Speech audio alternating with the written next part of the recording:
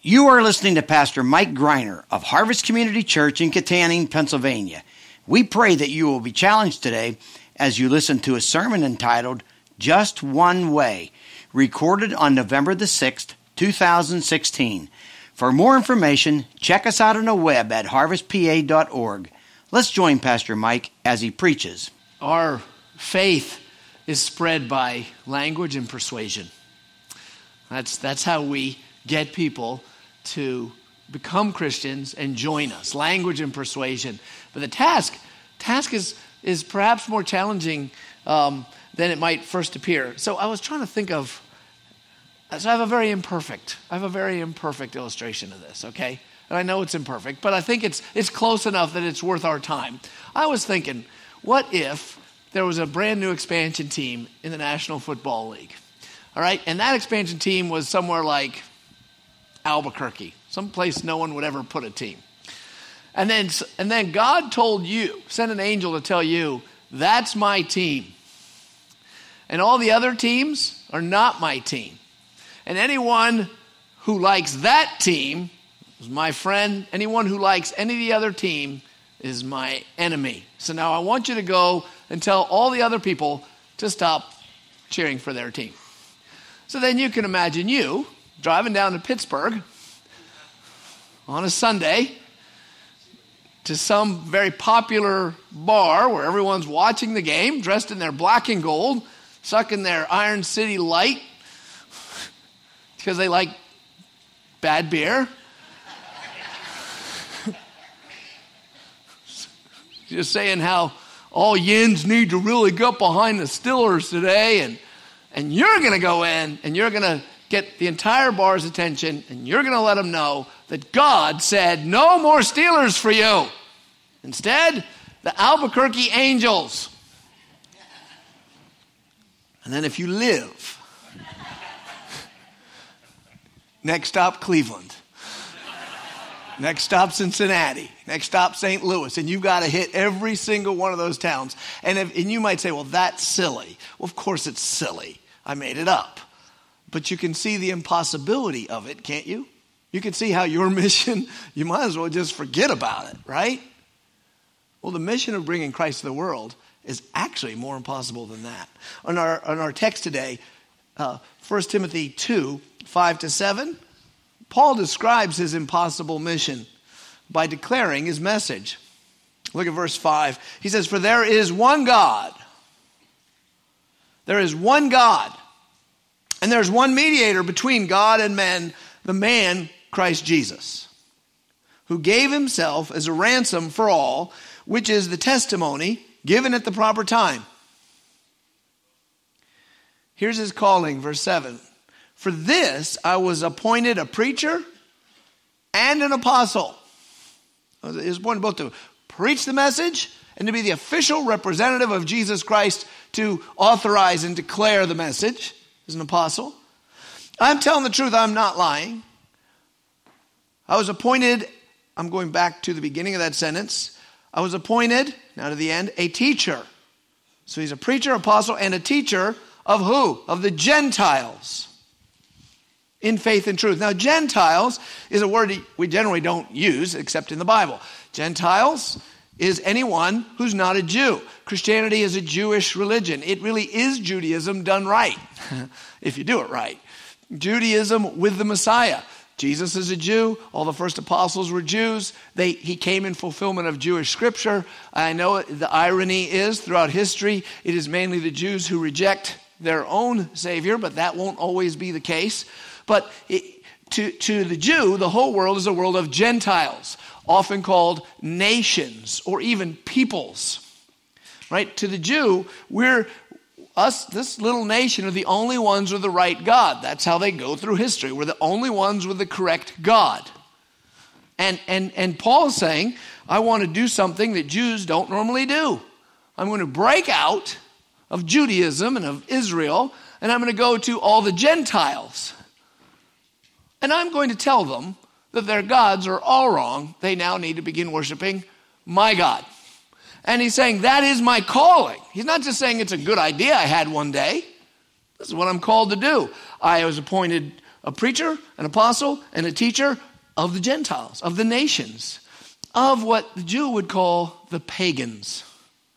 At the time of Paul, the Romans ran the world, right? There was the great empire of Rome running most of the civilized world, and one could think that if they were disciplined and thought it through, they could get to every bit of the world and run it because they were powerful.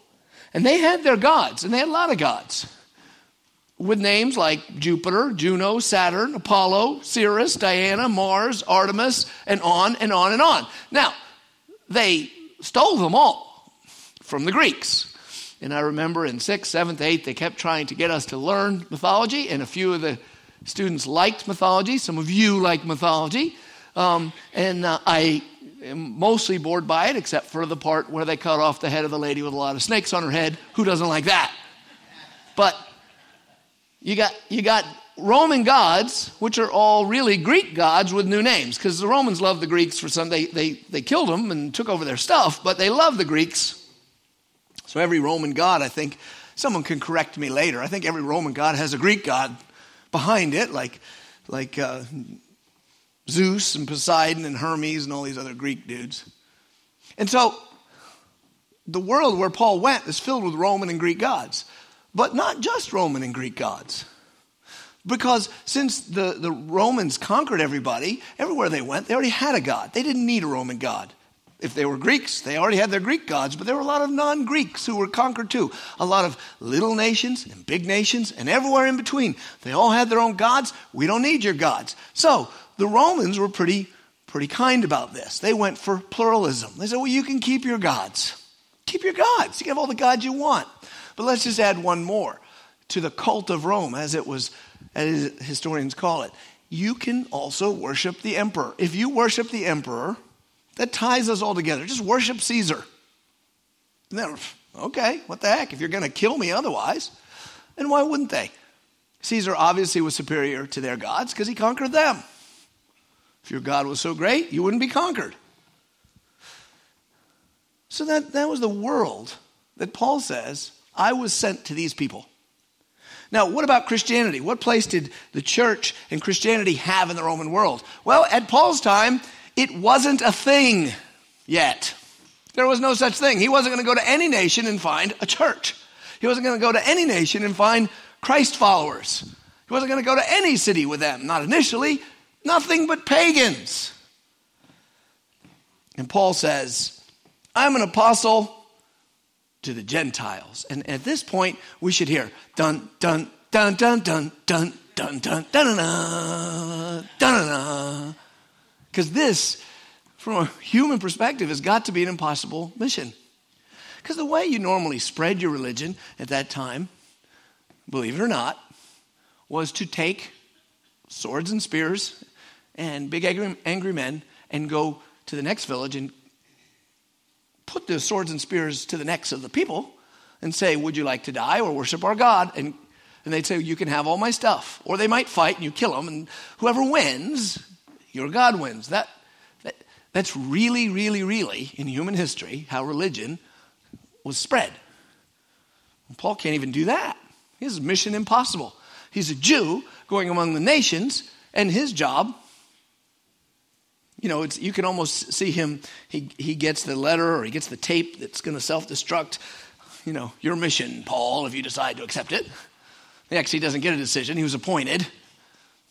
Sending you into a world of many different religions, of many different gods. Gods they've served for centuries, that their parents serve, that they have statues of, that they have all kinds of ways. And your job is to go to these nations, tell them who the true God is, and tell them knock off all their own religion because it's false. When you think of it that way, doesn't that seem like an impossible task for a man? But that's his task. Now, Christianity, the idea, the faith that he's going to introduce is not like any of the other faiths in two very important ways. One, it's not bound by tribe or nation.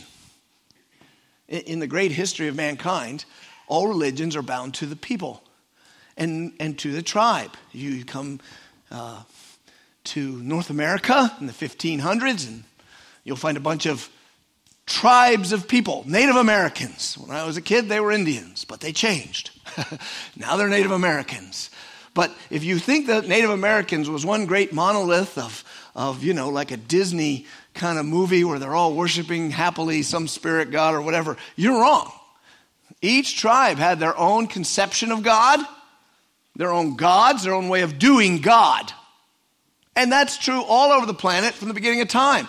Gods went with the tribes. God went with the people. He was connected to the nation. It was even true of the Jews. Right? The Jews are God's tribe. They were saying, you guys have your little gods of the spirits and gods of the sun and gods of the rocks and gods of the water. The Jews said, well, our God's a God who made everything. So he's bigger than your gods. Your gods are fake gods. Our God's a real God. But they were just another tribe of people. Circumcised people. Strange eating food people. Unique priesthood people. But Christianity was not bound to any tribe.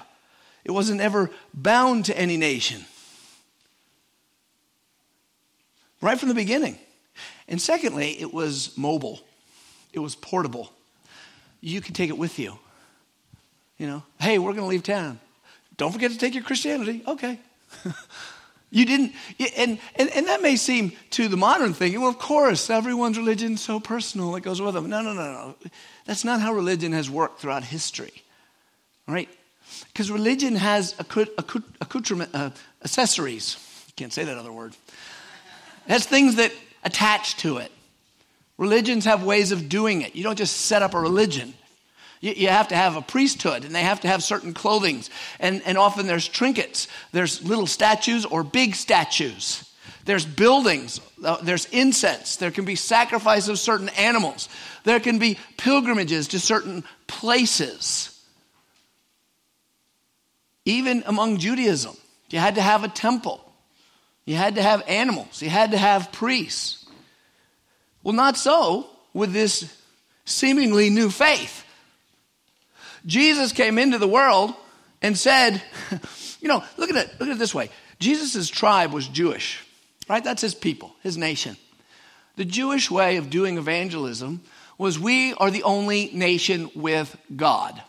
If you want our God, have yourself circumcised, renounce your pagan practices, and come join us here. It was, we're all here. This is our land. You come, do what we do. But when the Jewish Messiah came, he, about to leave the earth, he turned the whole thing upside down. He said, go into all the nations and make disciples. He completely turned it upside down. He changed the whole game.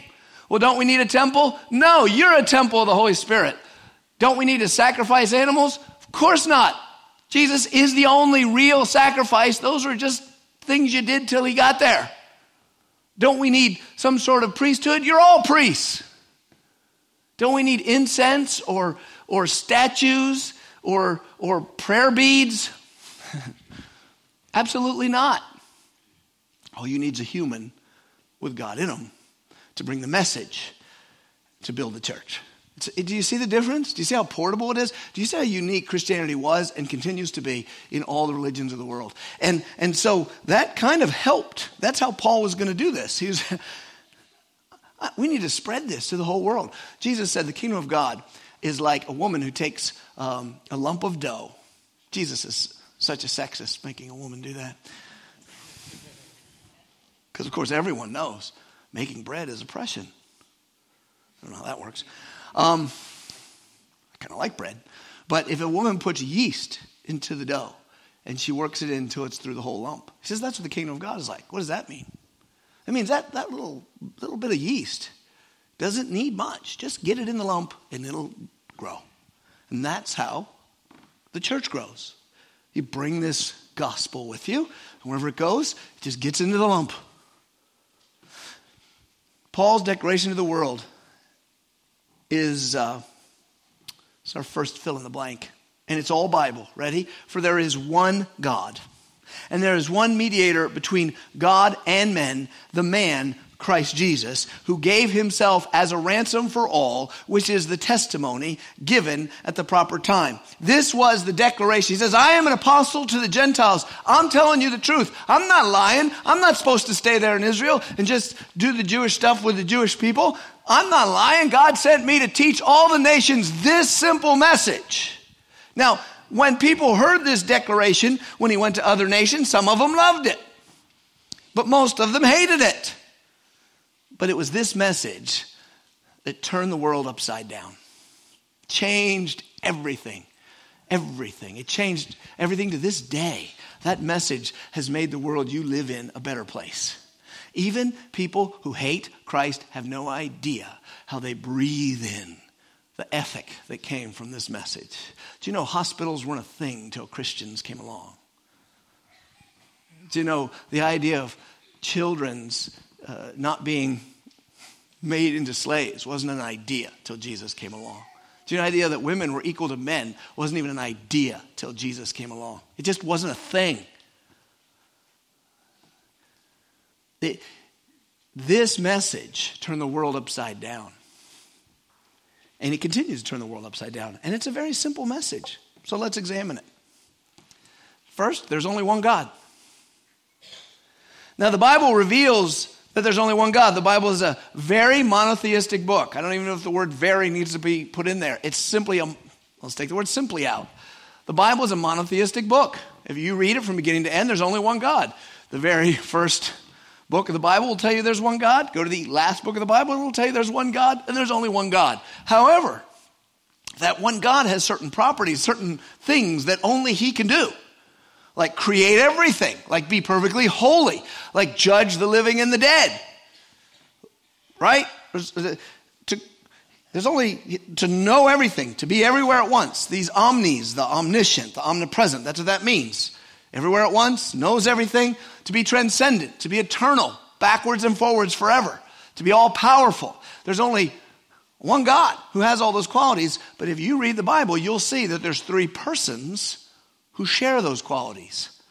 God the Father, God the Son, God the Holy Spirit. So what do you do with that? Well, the Bible's not contradicting itself. It says there's one God, but three persons who are that God. That mystery, which is hard for us to understand, we call the Trinity. Father, Son, Holy Spirit, one God, three persons. All other gods are not gods at all. Where did every other god come from? It was the invention of a human being. There are no other gods.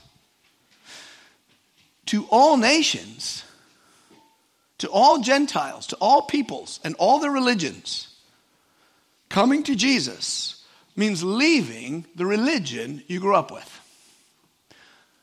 Leaving it. Many Asians worship their ancestors. And if you don't know Christ, before you judge that, it makes a certain amount of sense. It gives you a sense of continuity. And they have altars, many of them, in their homes. To grandma, grandpa, going back many generations. They may even put incense there or even food there. They talk to their ancestors. But you know what? Their ancestors aren't gods. And that's a foolish thing to do. So when Paul would come into your town and say, Jesus is the only God, you had to stop doing that. Well, you can see just what an impossible task that is. Some young man or some young woman says, I'm going to go tell my parents, I believe in this God that this Jewish dude from Israel brought.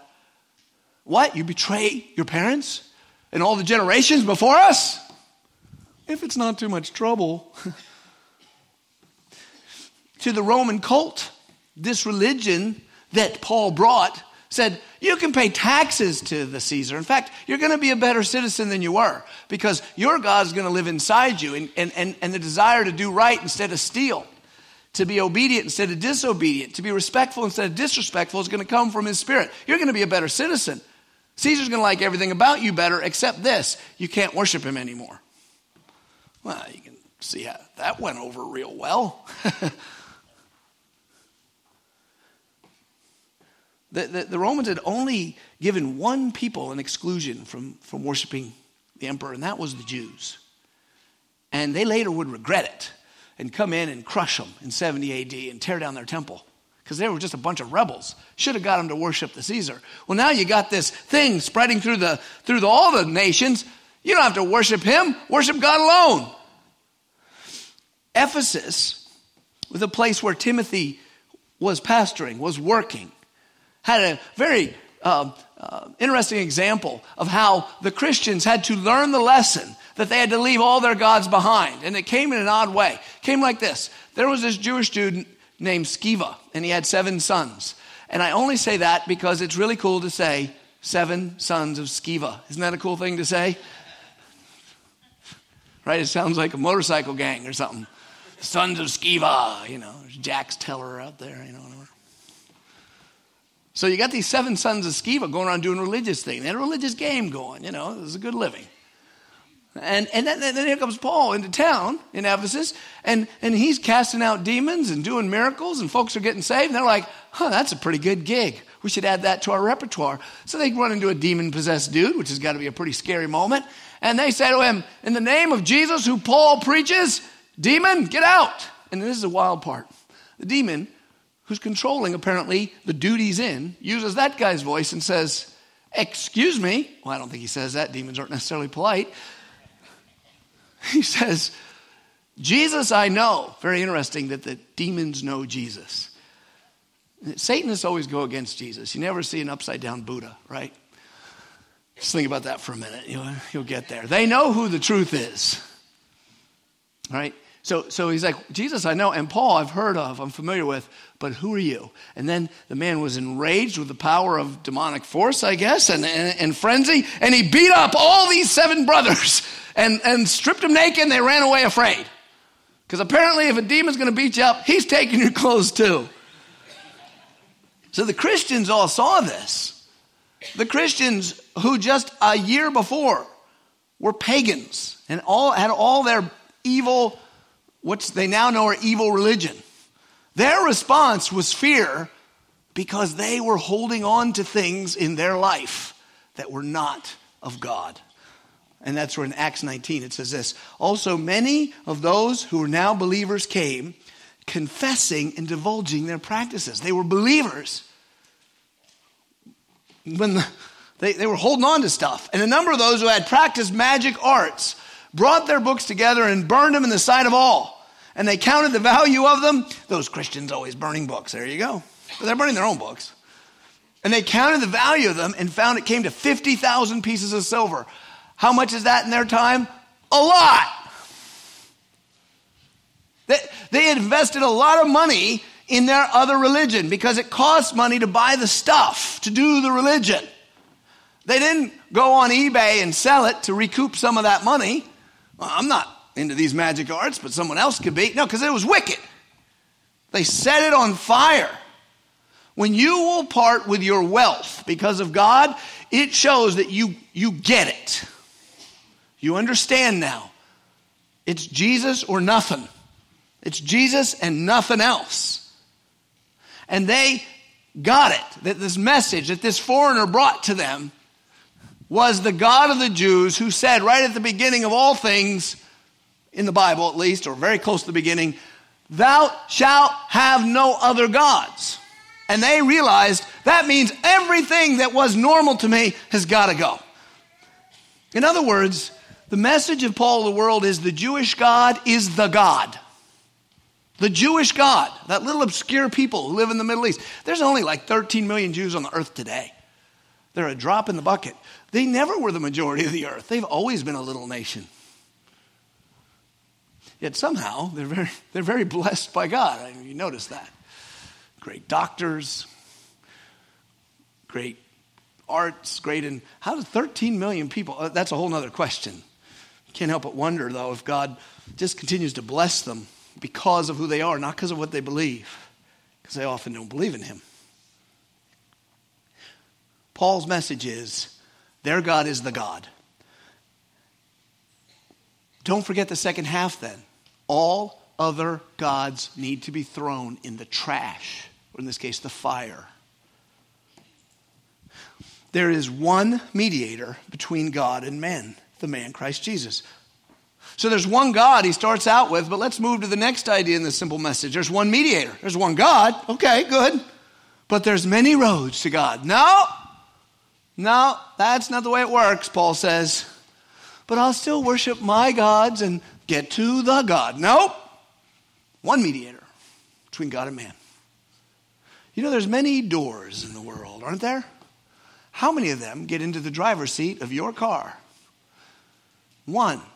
Now, I guess you can say, well, you can be a jerk about this illustration. Say, well, I can crawl in through the hatchback. Okay. There's the hatchback. But let's just assume there's only one that leads to your driver's door. Wouldn't it be stupid if someone walked up to you and say, there are many doors that you could take so that you can get in your car? You'd say, that's really dumb. Because if I get into other doors, someone's going to arrest me because it's not my car. But we do that with religion. Oh, there's many doors. Why? Paul says there isn't. There's one God. There's one mediator between God and man. Who? The man, Christ Jesus. There's only one means. We must be very clear, by the way, in who this man, Christ Jesus, is. In our understanding, we must see that Jesus is man. He's a man, but we must see that he is God. He is both. These are summed up in Philippians chapter 2, verse 5 to 7. Have this mind in yourselves, Christians, which is yours in Christ Jesus, who though he was in the form of God. Don't pass that little phrase, just let it be what it is. He was in the form of God. When? Forever, in eternity past. If you are ever in the form of God, in other words, if you're ever God, when do you stop being God? Well, never. Because if you stop being God, you weren't God in the first place. One of the qualities of God, one of the qualities of God's godness is permanence. If you can stop God from being God, you're God. So he's always been God, he's still God. But even though he was in the form of God, he didn't count equality with God a thing to be grasped. This is about status. He wasn't proud. When we're asked to lower ourselves, often it bugs us, right? We all know as Christians we're supposed to be humble and not proud, not self-exalting. We're all supposed to be servants of Christ. But we also know that horrible feeling in the flesh when someone treats us like a servant. You know just how much of a servant you are when someone actually treats you like one. Then you're like, okay, maybe I'm not a servant. Maybe you can right? Well, Jesus, this is about status. He's in the form of God, but he didn't think I need to always maintain my honor and dignity. I'm going to become a little teeny tiny creature.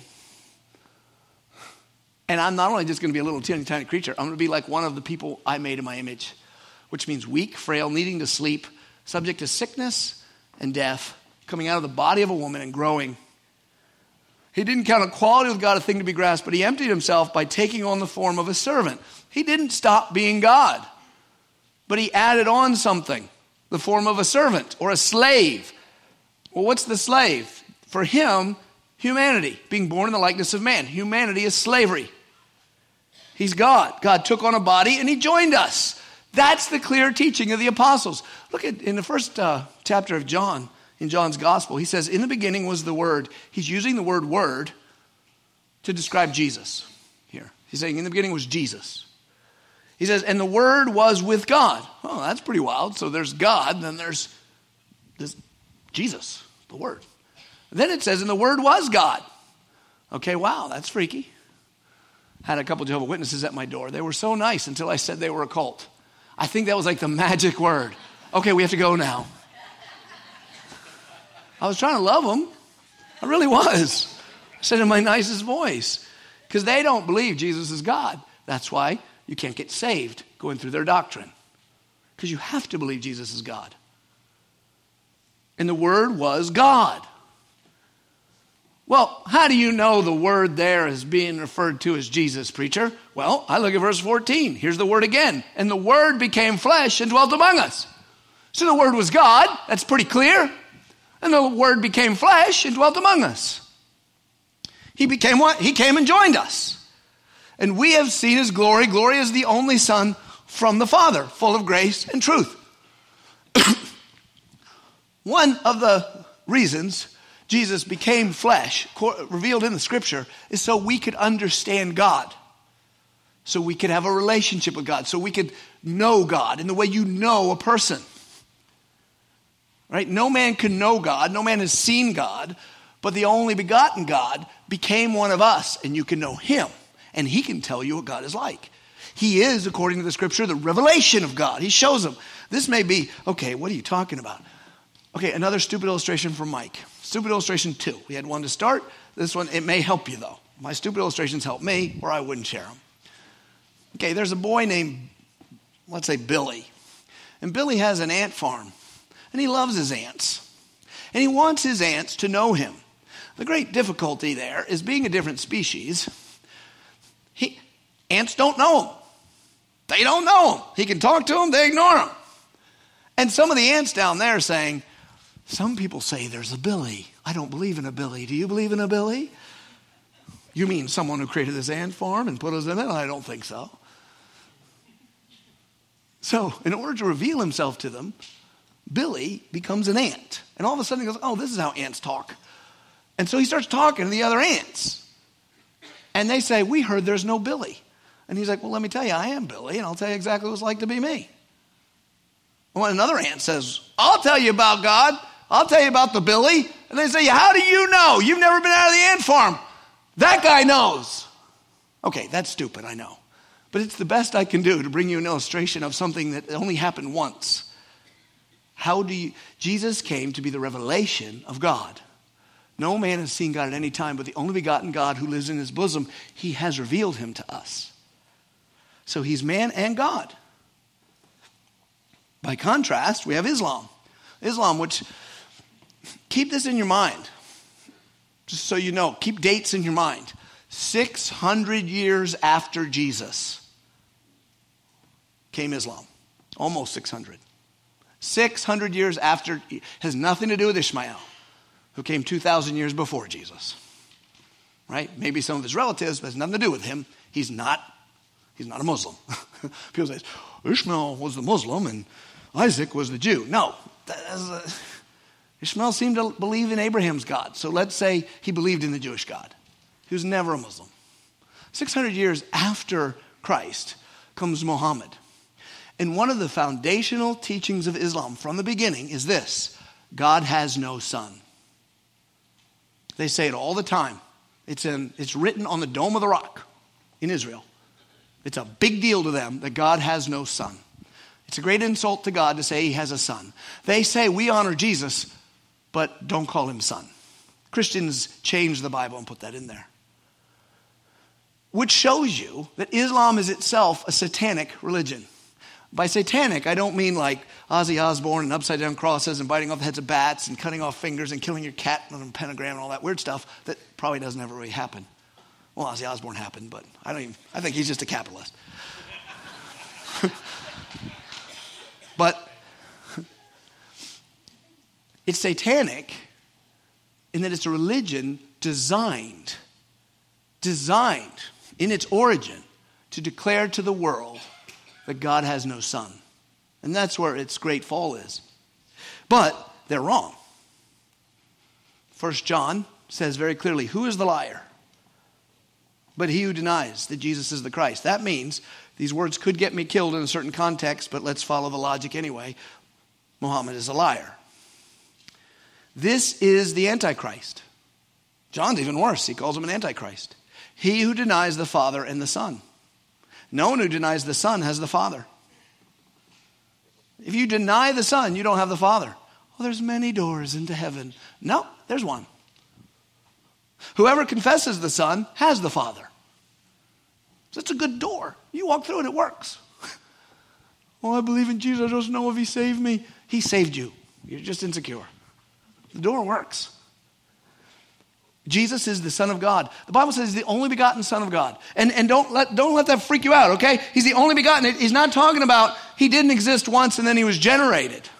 Because God, if he ever didn't exist, he's not God. Right? So why the word's only begotten? The Bible's trying to make a point about his nature, his essence. My daughter's pregnant for the second time. I'm very proud of her. She's finally producing the gift that I demand. She's done it once, she's doing it again. We were so relieved when the first one came out, Lucy. That's her name. And she's wonderful, just as all the babies in your life are wonderful.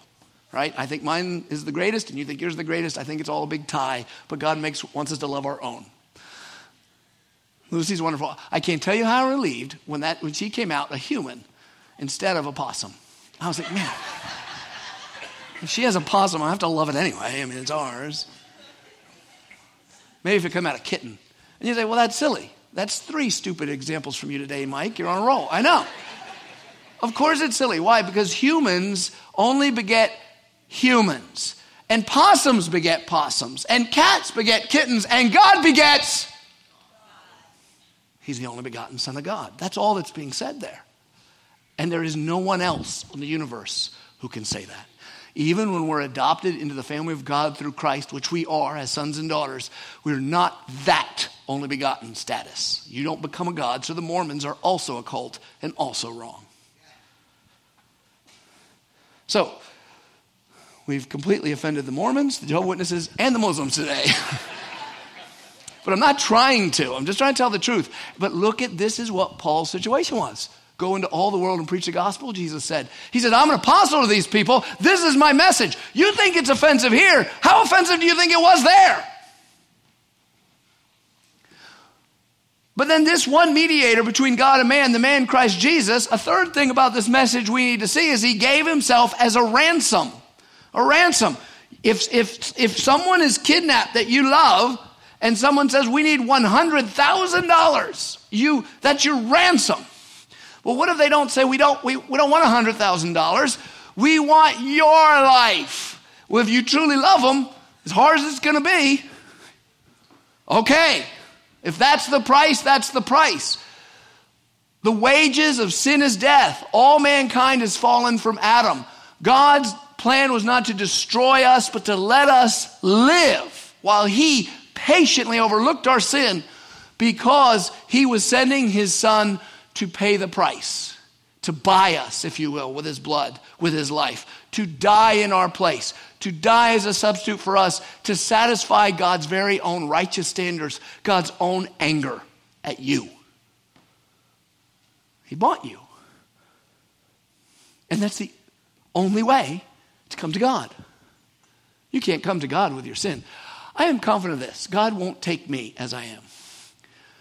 I know there's a song that says he will, just as I am, without one plea, but I'm using the word differently. I'm sure the song's true too. But he won't take me as I am. Because if he took me into heaven, he would ruin heaven. If one sin ruined earth, what would I do? Because I've got thousands of sins. In his perfect holiness, he's not going to stain it with all the wicked thoughts and rebellion and evil things I've thought, said, and done. And he's not going to do it to you either. In order for me to go to heaven, for you to go to heaven, the problem of my sin and your sin has to be taken care of. The great news is God took care of it himself. When Abraham was taking his son up on the mountain, he said, I have the fire, Father. We have the knife. We have the sticks. Where is the sacrifice? Answer, God will provide the sacrifice. That's the gospel.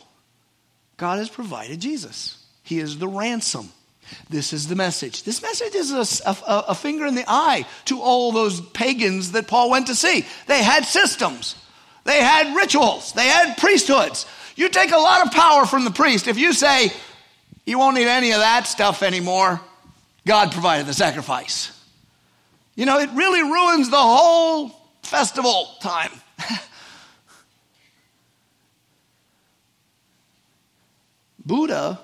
Gautama Buddha never solved the problem of sin by saying it was an illusion. He just tried to get you to stop thinking about it. Muhammad never solved the problem of sin. Confucius didn't, but you know who else? Modern priests didn't either. Carl Sagan and Richard Dawkins didn't. Aristotle and Socrates and their wisdom didn't. Sigmund Freud didn't. Steve Jobs never did anything to solve the problem of sin. The gods of the Native Americans, oh, how pure they must have been. Boy, we're so bad at history. They would kill each other, you know. They weren't all that pure.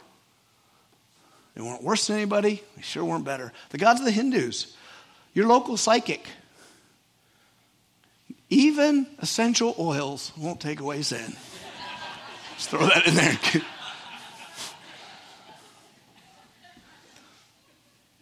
The message Paul brought to the pagans was that every path to enlightenment needs to be thrown in the trash. Every single one. The Romans didn't like this exclusive worship of Jesus. In fact, the first Christians in the first couple centuries were considered atheists, meaning there is no God. You say, well, they had a God. Well, yeah, but they rejected all the others, so they must not believe in God. They were rejected. The same is true today. The rule of the day all over the world is plurality, and it's all over the world. You'd say, those Muslims aren't into plurality. Some aren't. But I sat and talked in 2 different homes of Muslims in India this summer. And after describing what we believed, hearing what they believed, I had a man and they didn't even know each other. They each said the same thing. There are different paths to God. That idea has infected the world. I talked to a Hindu on the streets in India. And I told him that Jesus is the way. And he told me he certainly is, but there are many ways. And I said, no man has seen God at any time except Jesus. And no, there isn't any other way. And he smiled and thought, look at this idiot. In America, though, they're even more offended by it. Over there, you can disagree. In America, people get because it's as odd as it seems, Satan has it so worked out that if you say what Paul said, that there's one God and one mediator between God and man, even the man Christ Jesus, who gave his life a ransom for many, if you say that, they say you are hating people because you're intolerant of their views. Because the American way is truth is what I prefer, not truth is what it is. Well, I don't like that truth. Well, it's the truth. I mean, it's like people say, I want to touch fire with my hand and have it not burn me. It's not fair that fire burns me. Well, you can't have truth be whatever you want it to be. Oprah Winfrey, my favorite modern priestess. I love her as my favorite priestess because first, she's likable. If you don't like Oprah, you're just mean. I mean, she's sweet. She'll give you a car if you come to her TV show. She's a great dieter. I love that. Me and her are together. Fat and skinny, fat and skinny. What size are we this year? I respect everything she's done. I really do. I genuinely respect her. However, she does not know Christ, and she lives in darkness and presumes to teach people spiritually. And I only bring her up, not because I want you to hate her, because I want you to know she is typical of every man, or in this modern age, every woman. She says there's millions of ways to God. I quote, our planet is home to countless religions. Nearly every one of those faiths asks us to love your God, love your family, love your neighbor. She shows a great ignorance of the faiths of the people in the world. There are people who live in Irian Jaya and where we're sending our pastors now who live in constant fear of the spirits in the water and the trees, and they're in constant fear. You can go and look at the Hare Krishnas in India. People living in fear. When you see a guy laying down begging before a statue of a monkey, all you can feel is the fear. That he has this fear that the afterlife is not going to be good to him unless he can make this monkey happy. Doesn't seem to love your family. But even if she's right, her mistake is that there's a way that seems right to a man, but its end is the way of death. It seems right to the people of this world that there are many ways to God, but they are wrong. So to declare as gently and open-mindedly, liberally as possible, I say all religions of the world are false and lead people to hell. Every single one of them. And Jesus is the only way. A side note as a caution, when Christians begin to forget that their faith is based on this, they introduce elements into their churches that are like the pagans. Whoever thought you had to pray through beads? to get to heaven. You had to have statues.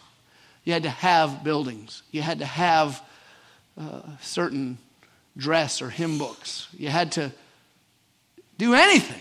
Change your diet. I've seen Christians on TV saying, to truly be holy, you have to eat like the Hebrews. No, to truly not enjoy bacon, you have to eat like the Hebrews, and you are free. You're free. God created bacon to show you his grace. And I mean that. I mean it. Satan didn't make bacon. Jesus is the only way. That's our unchanging message, and it never changes. Peter preached this right at the start, right when the church was born. He said to the Jews who were listening to him, this Jesus is the stone that was rejected by you, the builders. He's become the cornerstone, and there is salvation in no one else. For there is no other name under heaven among which men must be saved. No other name. That has never changed. Now, there are a lot of people, so-called Christian clergy, so-called pastors and seminarians. I say so-called because I don't think you're a Christian if you teach this, who will have collars on and stand in front of dead congregations. Talk about the walking dead. You have people spiritually dead leading other dead people in a church. And they will say, well, that's our backwood, barefoot brothers from Western Pennsylvania. They don't have schools there. They just believe everything the Bible says literally. They don't understand the higher criticism. There are many ways to God. This is our particular path. I'm not kidding. That's rampant among many churches. And you know what? That's Satan. That's just Satan. That's exactly what he teaches. We must never be tempted because the world's spirit says, oh, it's more enlightened, we're more evolved. And we understand now that religion evolved and there's many ways to God. No Christian should ever be threatened by that. It was the same garbage the Romans put on Paul, and it was not true then and it's not true now. Only he paid for the sins on his body. Without the shedding of blood, there's no forgiveness of sins. Muhammad did not die for anybody, and he couldn't anyway because he was a sinner. Krishna died for no one. Mary died for no one.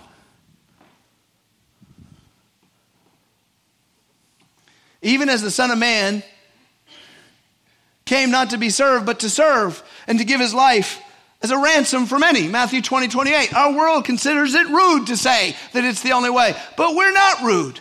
Love demands the truth. I'm going to lie to you if I say fire doesn't burn. Put your hand in fire.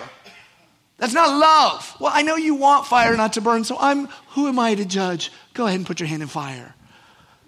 That's not love. I mean, I don't have to be rude about it. I don't have to have the church of turn or burn and all the rest of you are stupid. That'd be a big name for a church. But it's not love to change the message.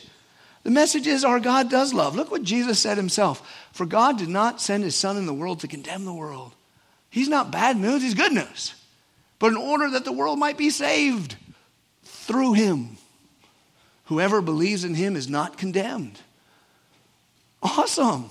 I'm not bringing you a lack of love by telling you Oprah's off base. Whoever does not believe is condemned. You're not condemned for not believing in Jesus. You're not going to hell for not believing in Jesus. You're condemned because you're a sinner. If you never hear of Jesus, God righteously will send you to hell where you belong. I was condemned. Not because I didn't believe in Jesus. I was just condemned because I'm a sinner. And then the gospel came saying you could get rid of your condemnation. How? Through the only way Jesus Christ who died for you. I believed it. My sins were taken away. I'm not condemned. Because I'm a good person? No, because Jesus said any who believes in him, in the name of the only Son. Look, unlike every false god in the world that wants you to serve them, your God came to serve you. People say Christianity is like the other religions. It's really not. It's really not. All the others lay heavy burdens on your shoulders that you will do, and hopefully you'll please the afterlife. He's the only one who goes the other way. He comes and washes your feet, takes your sin, and says it's free. Jesus himself said, I am the way, the truth, and the life. No one comes to the Father except through me. Are you lost today? In other words, are you not a Christian and you're here? It happens all the time. You might think, what? How did you know I got in here? We always have a lot of people who come who don't know Christ. What should you do? You should believe in the name of the only begotten Son. It's time to lay down your falsehood, whatever you've trusted in, and ask Christ to come into your life, and he will. But to the church, I got to just say two things. One, are there other gods that you're hanging on to? And do you secretly say, well, maybe there are other ways to God? And because you don't want to sell out your people, your friends at work. Or maybe you go to see the psychic. Because doggone it, it's always fun when we go to the fortune tellers. Or you mess with tarot cards. Or you're really into your horoscope. Listen, I don't give one flying pancake about your sign. I don't care what one psychic ever told you. I don't even care what your fortune cookie says, although they're fun. Any source of spiritual enlightenment or help that comes from anyone but Jesus Christ is of Satan. Are you playing with them? Are they in your house? Get them out. And secondly, will you declare this simple message to the people? This is a portable faith. You're the carrier. The message is simple. It really is. Don't be intimidated. I was talking with a brother from the church Thursday night who has just made up his mind. He went to the men's retreat and he made up his mind, I got to talk to the people at my job. And he's the boss. So he calls them all together and he shares a gospel message with them. Now, he was certain that he would die if he ever shared the gospel with somebody. He'd choke to death, they'd kill him, they'd jump on him. You know that fear that overtakes you when it's time to share the gospel. Comes out of nowhere. Guess what? He didn't die. He's still here. Not only that, he had the shocking revelation that these people all said, wow, that's really interesting. And they wouldn't stop talking about it. So he had to stop them from talking about it because they were wasting his money because he pays them.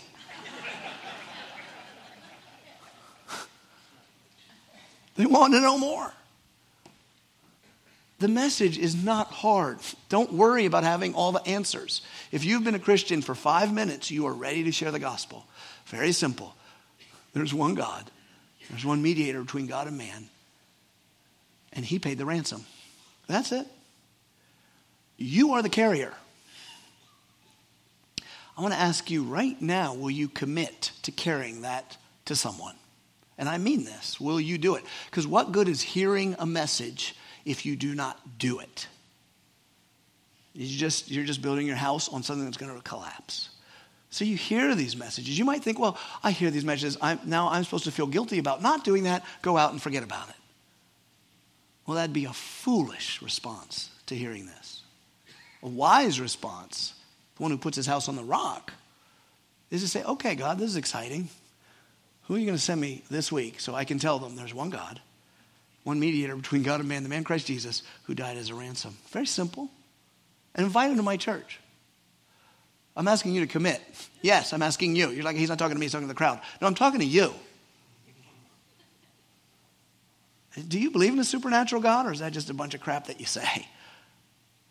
Well, isn't he capable? Or have you so long ago given up on telling people? Let the young people tell. Let the old people tell. Let the people who are good at talking tell. Let the students tell. Have you forgotten? When's the last time someone came to the church because you shared the gospel? They thought it was a good idea, and you told them where to come to worship God. Why not you? This is really easy. It's really easy. Can't guarantee the results. It's up to the Holy Spirit. But I know this, you'll get 0 results if you do nothing. And that's what Satan wants. But it's easy. Will you commit today? Thank you for listening to this sermon from Harvest Community Church. We invite you to join us at any one of our 4 campuses located in Kittanning, Petrolia Valley, Indiana, and Freeport. For more information, check us out on the web at harvestpa.org.